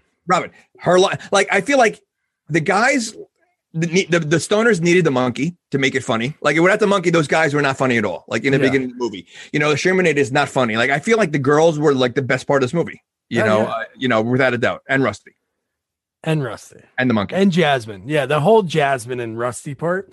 So then we get, which. Oh man. So then we get to part we talked about earlier, like when you and I both thought, which is pretty great, that Andy was like pretending to be over the top, like homosexual. Yep. Because that one girl, like when he kisses her on the cheek, he has like this weird look. Yeah. But at that time, the monkey like sort of dropped something in his drink. So I don't know what. Well, the monkey's definitely a prankster. That was the drug that was supposed to go in that Rusty had, I think. That was supposed to go into remember Rusty was trying to give the alcoholic and it fell on the floor. The monkey stole it, and that's what he put in there. Oh. So, but with that being said, would that made the girl act more flamboyant if she drank it? Oh, I don't know. Because clearly the drug, all it did was make him even more flamboyant than he already was. Yeah, and so is that the same kind of thing that Dante put in Stuckis's drink? Because he put in the wrong one. I think because he was trying because he put in like a poison in that one. Oh, okay. So that's what he said. He goes, no, he's only sleeping. So he put the wrong drink. There's a lot of like different drugs going around in this movie that are dropping people's drinks. No, there's a lot. So I have to say is when the play actually is going on, it is better when the people are like hamming it up with the accents. But I do love that Jennifer, she's really excited with the diamond because she's holding it normal and then she drops it. It doesn't break. And it seems like, because he did talk about Pharaoh's heart, like during that quick little lesson that Cavendish did on the ship. But those kids who seem again that they're not smart, really, for nerdy kids, right away they all look at each other like no, they look nerdy, but they're not. I would say they look dorky. I think we had this conversation before between nerds and dorks, like which higher. Yeah. So I think they're dorky. I don't think they're nerdy because nerdies are smart. Okay, so nerdies are smart. So they would have known, like Eugene in Greece or whatever. Like that's nerds. So Lewis and Gilbert, they're nerds. I think these guys are like more like Ducky. They're kind of dorks. Was Ducky wasn't good in school? I don't know, but he definitely seemed dorky. I mean, I again, and we've asked this question: can a dork be a nerd? I think a dork can be a nerd, but a nerd cannot be a dork. Super baby geniuses too, over and over. But I feel like when they were doing the play, I almost feel like they were doing a lot. Like it probably wasn't, but like improv a lot of it because it just seemed it was so all over the place that it was actually a funny scene. Like they seemed like they had a good time doing that scene. No, it was funny, and I thought like Rusty, his part when he later when he comes in, the whole part's so great. Oh yeah. So then Stuckis passes out, which is part of the play anyway, but he really does because he was poisoned. Correct. By Dante. So then they send out Newmar to stall while they check to see if this guy's really dead. And then all I could think about is how high stakes it is because later the dean says to Robin, he goes, "You're not going to get that grant that you're looking for." Was only she going to get it for being in charge of the play, or was it everyone involved? Because why would the other people be like, "Hey, we got to keep doing this play, even though this guy's dead right now"? Yeah, I don't know. That's a good question. Yeah, they don't care. The only thing was Topanga and Pete right away knew that's the Pharaoh's heart. Yeah, that's it. But his stalling tactic was so ridiculous. The sock puppet. Was he wearing that sock? Those are like dad socks, like all the way up to your knee. I know he is a dork on a new unicycle, but was that what he was doing? Hey, I'm going to do the play. I'm going to do the rest of the play. Maybe that sock was in his pocket. Whoa. That was probably Sherman's sock, probably. Given that the girls are all over him. Maybe he asked Sherman to borrow his sock. That definitely was Sherman's sock. So then we have Choo Choo takes the diamond. So it's like Topanga and Pete looking at the diamond. They know Choo Choo takes it. I love that. He says, "Choo Choo, I could have smoked you." Do you think, because they really do talk to Choo Choo like he's a human, do you think Choo Choo understands them? I think so. I think a monkey with all these felonies, because he steals a lot of stuff. Really. That's all he doesn't steal. He doesn't do anything else but steal. And again, like I said, he and not one person is like, I know like these foreign countries, they say be careful because like they train these monkeys to steal, like from tourists. Yeah. But he's not stealing for anybody but himself. I know. I love that this whole time, every time they cut to the crowd throughout this final like performance, they're loving it. They're going nuts, slapping knees, going insane. Even the judges are like enjoying it throughout. And here's the next part when he goes back, Rusty, when they're like, Rusty, your scene's in a few minutes, and he grabs the headset. He goes there. He's getting ready to knock on the door.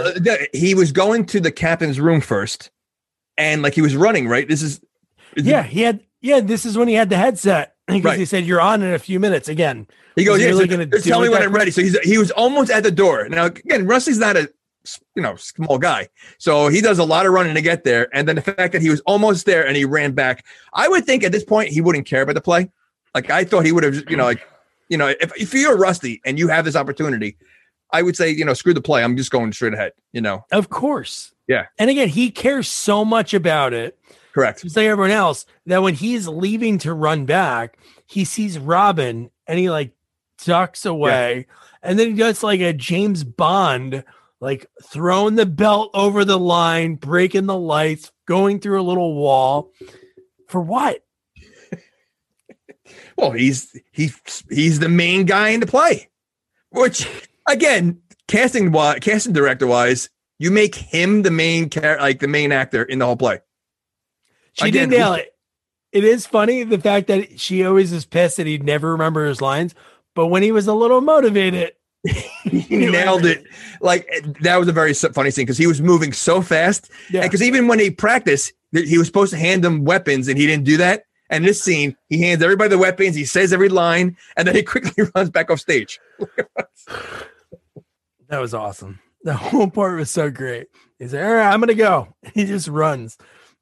But I do love the fact that when he gets back to the room, and it was funny when I started writing it, I wrote like, there's multiple men in the cabin. Then I'm like, oh, then there's 8 or 9. Wait, there's 8 or 9 in every closet, under the bed, everywhere. But again, they all have clothes on except the ones in the closet. Why? And how big is that closet? Because there's a lot that came out of there. I'm sure she has a lot of scantily clothes. How did they meet? How did she meet the captain? He must know what she was before. Maybe he's like a Sherman. He might be like a Shermanator. He's packing. He could be packing. But again, I want to get back to this closet. One, again, why are they all naked? 2, how big is that closet? But like, they're also like, they're all naked. It has to be 10 guys at least. Yeah. So if they're squeezing a closet, there's a lot of poking. It's like when you're in the box and the magician's shoving the swords through. Ugh. Somebody's getting stabbed. Okay, so closets are normally hot and to begin with. So like how hot and sweaty and smelly, and then you got all the poking going on. Like that's miserable. Yeah, I don't know if I showed up. I don't know if it's gonna be worth it. I don't think I don't. No way it would be. Even if I walked in, there was like one guy in there, I'd be like, "Oh man, am I in the wrong room? What's happening right now?" Well, I mean, Rusty knows her background, so I mean, I'm sure he doesn't care. I wonder, at what number would he have a problem with? 29, he didn't have a problem with, but would he be annoyed if it 50? All right, forget 50 is way too many. 29's okay. Well, again, remember that's 29 at that time. She's probably done a lot more than 29, probably 2,900, maybe 29,000. But the fact that in this scene, he has nowhere to hide because everywhere's stuffed. There's guys everywhere. So he goes under, again, the dress that she's wearing, super, super hot. And I love that he's under the dress, Rusty, this actor, and he has that totally terrible fake mustache. And all you see is the back of her. Yeah. And they keep zooming in. What? And he gets so close to her butt, and she was pretty funny in this scene.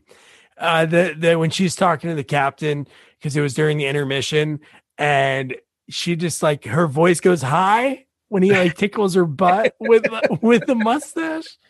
That was pretty funny. It's cool when you have people she's been in a few other things. She was in ECW wrestling for a little bit as manager. She was on Howard Stern a bunch as a guest, but that's some cool chops to be able to nail that. That's a hard thing in comedy. And no, that was such a funny scene. No, she did. She did. This whole part, it was very funny. And again, creative of all the spots to hide in. I must have been writing something down because I didn't know where he hid at first. And so when you first see her butt, I'm like, whose butt is that? Like, I didn't know he was under there until after they zoom out of there. And I'm like, I didn't realize what was going on. So this captain is, again, we'll get into a little bit more about him later, but is he that dumb that he thinks that, oh, there's a bunch of homos in the closet? The amount of times he says that is ridiculous. Like, a lot. Almost like uncomfortable the amount of times he said it. Like, I'm surprised like they went in that direction because really, I don't know why he said it. Yeah, and he even changes it later, which is kind of weird. Because later when he shows up to the play and they're like, oh, Dante, who we talked about a little bit, Dante admits to poisoning Stukas. So the captain stops and they're like, I can't stop. There's a gaggle of perverts in a dire need of a thrashing. So again, he even talks like Popeye to like the 1920s, 30s saying thrashing. But the fact that he says perverts then, but like he, in his mind, he thinks that these guys are in the room where his gorgeous smoke show wife is just going about, and they're just in there to use the closets. Well, like, they do not a whole ship. They do come out of the closet. They do. Well, yeah, I mean, But of all terms to use, like they're obviously there with his wife. So why would he say that? Like that seems so out of place. And like it was almost just, I mean, obviously it's very derogatory. But like it was even more derogatory because it made no sense. Yeah. So yeah. It just proves how much of a dummy he was. That he 100%. Think that. Yeah. In that moment. And then how about the fact that I never thought it was going to happen? I thought it was going to be like one of those will they or won't they? But Jennifer and Topanga, they found the diamond and they start kissing. Yeah. Yeah, but doesn't she pull away or no? I thought she pulled away. Yeah, she does. Topanga does like after a little while. Yeah. But she's still fighting it. So she's kind of fighting it. Yeah. Right. I just didn't think it was going to happen. I thought it was going to be like one of those like jokes to reference like for the whole movie. Well, I mean, considering they've been hinting at it the whole movie, I think most of the audience would be disappointed if nothing happened. Yeah. And how about that the captain grabs a gun to shoot these again? If he's really thinking that it's homosexuals that are hooking up in the closets, he shouldn't be that mad. Like, I get it. It's in your wife's room and where you live. But the fact that he grabs a gun to chase them and he actually shoots one in the ass. There's the big one. I think I love how they have the one fat guy. Like they had a bunch of like these like fit guys running around, no clothes on. And then they had the one fat guy. I would, it'd be really cool to interview the writers and ask if they use that in ADR afterwards. Cause you don't see him chasing. You just see the guys running up the stairs. I wonder if one of those guys fell and they're like, man, let's get Richard in here just to do on a mic. The fat guy fell, right? Yeah. So of course he fell. He was out of breath. I know. But I wonder if that line was added, like not in the script, that they watch it. They're like, oh, it'd be great if Richard said, I got one. That'd be fun. The guy really just tripped. Because that was just insane. So then we find out that the captain is the bad guy. And his reasoning behind it, not about the money, just to be able to give his wife that diamond. What is she going to do with it? I have no idea. It's so stupid. But this is what I want to talk about now. So we kind of mentioned it earlier, but now while we're in this, like most of the time when we do this, we're like, oh my God. And all I can think about, so did this captain, knowing that Cavendish had this diamond, put together this whole thing and invited that Billingsley College? Like, how did he know he was going to be on the ship? I was going to say, right. First of all, how did he know that Cavendish has the diamond? And that made absolutely no sense. I mean, that unless he's not really the captain, because he doesn't really act like a captain. So, but just the fact that the timing of it, unless he was like, oh, that guy talked about diamond, he might have it. Everything had to go perfect for this, again, a random school that happened. The fact that how do you know this teacher is going to be on there? Like you said, like how do you like it? It just nothing made sense. That's the exact stop. And the fact that he was hounding it, like he knew the minute he was on there because he obviously was stalking it from the beginning. Yeah, there was like I feel like there was no closure to that because we were, no explanations were given. Yeah, there could have been something instead of saying like I'm going to give it to my wife. Right. He could have had some. He could have been like real diabolical, like change his tone of voice. No. Or, they could have had like maybe Cavendish when he first meets the captain, like they recognize each other from somewhere. Yeah. And then so you find out that, like obviously Cavendish he's an Indiana Jones and maybe, the captain was on one of the expeditions and, that I think that would have explained a little bit better, and that's how we would know he had it, but no. Or have the monkey involved somehow, like the monkey planned the whole thing. Yeah, or even having Cavendish come back to save the day. It's all dependent on this stoner. I don't know if he's a stoner. You know what? If the monkey, if Cavendish did come, or the monkey did come back, or if the captain, but you find out that he was in cahoots with the monkey. Cavendish or the captain? Well, either one. Like I would say the captain, since the captain was the bad guy, that he was in cahoots with the whole. Like at the end of the movie, you see them walking hand in hand with the diamond. And that, Wait, they're going off in the sunset, them too? Not with the wife? Well, at this point, I mean, Yeah, or the captain's like having the gun on like Pete and Wang, and they're about to shoot them, and then Choo Choo spurns his business partner. The captain jumps on the gun, maybe saves the day. But no, what saves the day is a friggin' the stupid guy who thought, hey, let me put duct tape on the light. That happens to fall at that moment, lands on his head, kills him. And he's standing in the right spot. Yeah. Oh, man. And then the judges go berserk, but Kato goes, man, I kind of saw the ending coming. Yeah, he saw that the ship's captain was going to be involved with this play. So ridiculous. Oh, my God. I love the part that I thought was pretty cool was that the dean's talking to the kids and he's like, Robin, you're not going to get your scholarship because I looked at the script and it wasn't the same words. We know that had anything to do with you. He goes, and I have this time. Why would he care about that? Like his school got recognition for winning. Of course. It's so stupid. Yeah. But who did they beat? The same, like, who are these other people? And they won out of 3 people. Yeah. It was like in high school, like, when my buddy's girlfriend was on competition cheerleading, they came in 4th place out of 5 teams. That's cool, but I wouldn't tell anybody that. Just like this. Like, I came in first. Who else is there? 3 people. Well, 3 people, but only one other team. So really, you came in first out of one person. We didn't even see the other team perform. And the whole time in this movie, they said there was 3 teams and they had to cut it. It was like so bad, I guess. Oh my God. Well, how do you beat 3 topless women? They probably forfeited at that point. They're probably going on next. They're like, we can't top that. That's true. So then the dean has the diamond. He puts it on the table. Choo Choo comes over, knocks it over, shatters. So we know that isn't the Pharaoh's heart. We'll get to the end. Well, but first, Rusty goes to see the captain's wife, and he takes a ticket, gets in line. And I wanted to mention this because she has no shame in it. So if she listens to this, but Tiffany, Jasmine St. Clair, that's what she was known for. That's why like Howard loved her and always had her on. She didn't like hooking up with like muscle, like the porn star male guys. She would just find random. You mean like Ron Jeremy? Yeah, real muscular. Oh, for a second, I thought you were describing him. That's great. He looks like the guy from Star Wars in the newer movies. The guy that's he looks like he would be like your mechanic. Like if you brought your car to get fixed, like he's the guy checking the oil. With a stained like guinea tea.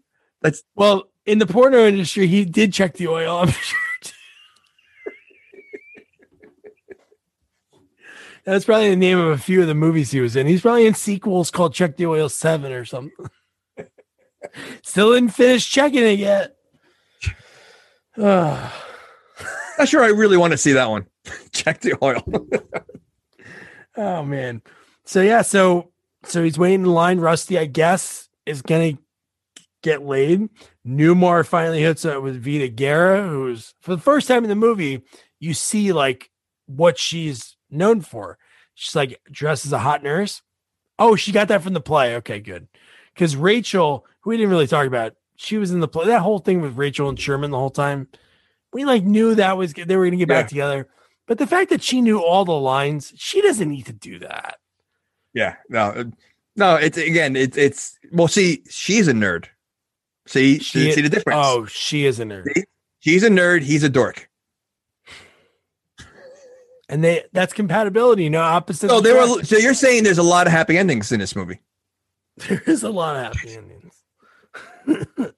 So then the end of the movie, Choo Choo sitting on the beach chair. Diamond. But that would have been a great ending. I think you have it right. Wouldn't it have been great? Choo Choo sitting there. No, you see the back of someone, kind of like the end of Wild Things. You see the back of a chair, you see a drink, or maybe like a waiter come over, bring the drink with the umbrella, the coconut, and then out of nowhere you see Cavendish walk up, and he's like, "We did it, you and me, partner." And you see him put a hand out, and it's Monkey. You know what? I got a better one for you. I think it would be better if it was Rusty. It's Rusty. So Rusty, like you see the monkey on the beach, and then you see it, and you see a hand come out. You don't see the person yet. You see the hand shaking the monkey's hand, and then you turn around and you see it's Rusty. He went through all that crap the whole movie, and then he's the mastermind to the whole thing. See, that would have been good. Or the Scooby-Doo Andy, the monkey goes like this, pulls the mask off, and it's Cavendish. Wait, Cavendish as the monkey? Yeah. So you're saying that the monkey pulls like we're not talking about like I can understand if it was an orangutan that they're pretty big or a gorilla. You're saying the tiny monkey pulls his mask off and Cavendish is in that body. Okay. We're living in a world where Sherman is sleeping with 3 girls. You know what? Hold on. I think that's more believable. The monkey pulling his face off than Sherman with these girls. It's okay. You're right. You win. Oh my gosh, that's amazing. So, yeah, I think we covered so much of like what they could have done. So would you recommend somebody checking out this movie? You know, I have mixed feelings about that. I was not a fan of the movie. Again, it's a long movie for what it was. And like, there was definitely a lot of dumb like parts that just really, I did not laugh at, but because of Rusty, I think it's worth watching. I think he definitely nailed it, and I think he has a lot of funny parts. If you're really not into the movie, just fast forward to Rusty parts. But I would say, you have to watch it. I think there's enough funny parts to get through some of the boring parts. No, I agree. Like again, with these movies, when you go into it, you're just gonna get like over the top again. There's plots throughout it. Like the girls crush it in this movie. All their lines are funny. And it's Rusty. Rusty in Jasmine's room and the captain's wife. 100%. Just the shower scene. I mean, again, I think for if honestly, if Rusty was not in the movie, I would say absolutely not. Don't watch it. But he breaks up the parts where I was just like, it's dragging a little bit because I can't. I mean, to me, Shermanator is just like I can't even look at him. So like it just. All the other dorks were just like, they weren't funny, but Rusty really nailed it. So I think, No, 100% agree. So I don't like to do this sometimes because sometimes it can be long, but on Amazon, the review, I don't even know how many stars it was. I didn't even look at that, but this is funny. So I went to a screening of Dorm Days 2 last night. My cousin worked on it, so that might make me a little biased. But anyway, I laughed my ass off. The crowd was mostly people from the film who automatically are going to like it, but it was still one of the funniest movies I've seen this year. I don't know when this came out, but the plot doesn't die halfway through, and then you get stuck on the same lame joke over and over again. Maybe. Wait. He says it does. The same joke is not being. The whole movie is the same joke. No, I know. That's what most of these kind of movies are. Yeah, but this part's going to make you laugh. He goes, there's a lot of female nudity, which I think offended the old lady behind me. And unfortunately, there's also a lot of naked man ass, which made me want to gouge my eyes out. Note to all producers, no man should ever be naked on film. The male body is meant to be covered in a burqa at all times. However, thank you for all the naked females. There can never be too much naked female. Yours truly, Gandhi. Now, do you think it's the real Gandhi? I hope so. I don't know if it'd be better if it was the real Gandhi or it was, what's his name? The guy who played Gandhi. Oh, Ben Kingsley. Yeah. That would have been, or if he signed it, Shermanator. Oh man! So that was Dorm Daze 2. And the next sequel up is our very first Steven Seagal movie. And I think it's like one of our rare, I think there's some sequels that he did and then possibly Mark for Death 2, which should be really, right? Wasn't it Mark for Death 2 or no? No, I don't think he did a second. Oh, Above the Law 2. No. It's not out yet. No. I'm saying you sent me an IMDb. They're talking about possibly doing an Above the Law. Now. Yeah, right. But no, I think Under Siege is the only sequel he's done. I think so. I think I don't know if he was in Machete Kills. No, he was in Machete. He was in one of those as the bad guy. He was in one of those, yeah. But anyway. But it's not a Seagal movie. Like, to me as a cameo, it doesn't count. Like as a Seagal movie, you know what? I'm thinking about it. Like, I wonder why he's never done, because like his first few movies were such big hits. I'm surprised. Maybe his ego's so big. He's like, one and done. I'm not doing it. I can't because it doesn't make sense. Like he normally would. You would think he would have done another one because he probably would have crushed it. Do movie sequels. Wow, Steven Seagal's here. By far, your best impression. I think we did it last time. I did it. Yeah, I know it got to my head, so I practiced it, and then I'm ready to throw it out. I think there's gonna be a lot in 2 weeks when Andrew's back. Andrew Powers, our action movie expert, Best of the Best 2, Death Wish 3, and now Under Siege 2. Which again, this one. It's on a train. He's trying to babysit his annoying niece the whole time, played by the perfectly annoying Katherine Heigl. I don't like her at all. But this led to for us a lot of people. You know what? It's funny. Before I think she's almost like the female version of Seagal in Hollywood. A lot of people say she's difficult. Wow. So she probably learned from Seagal. I'll say she probably learned from Seagal. Here's some pointers. Never go to set. Get a stand in for all your scenes. I think you're better than everybody. Yeah, I think you're better than everybody. So Katherine Heigl, and that led to one of the coolest interviews. Another legendary villain. The fact that we talked to Vernon Wells, legend in the 80s and 90s, and still now, like all the movies that he does. But Patrick Kilpatrick, the perfect name for a villain, for a henchman. In this movie, he plays henchman number 2. He's not in it too much, but just think about his career.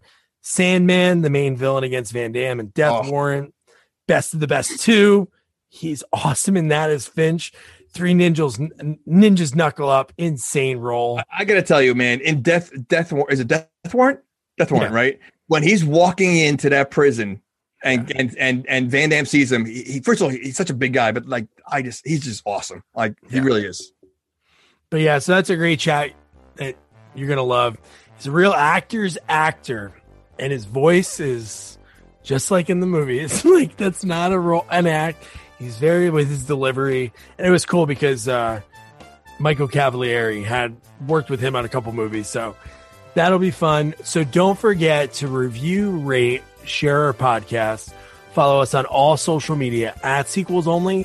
And don't forget to check out our website, sequelsonly.com. Good night. Good night.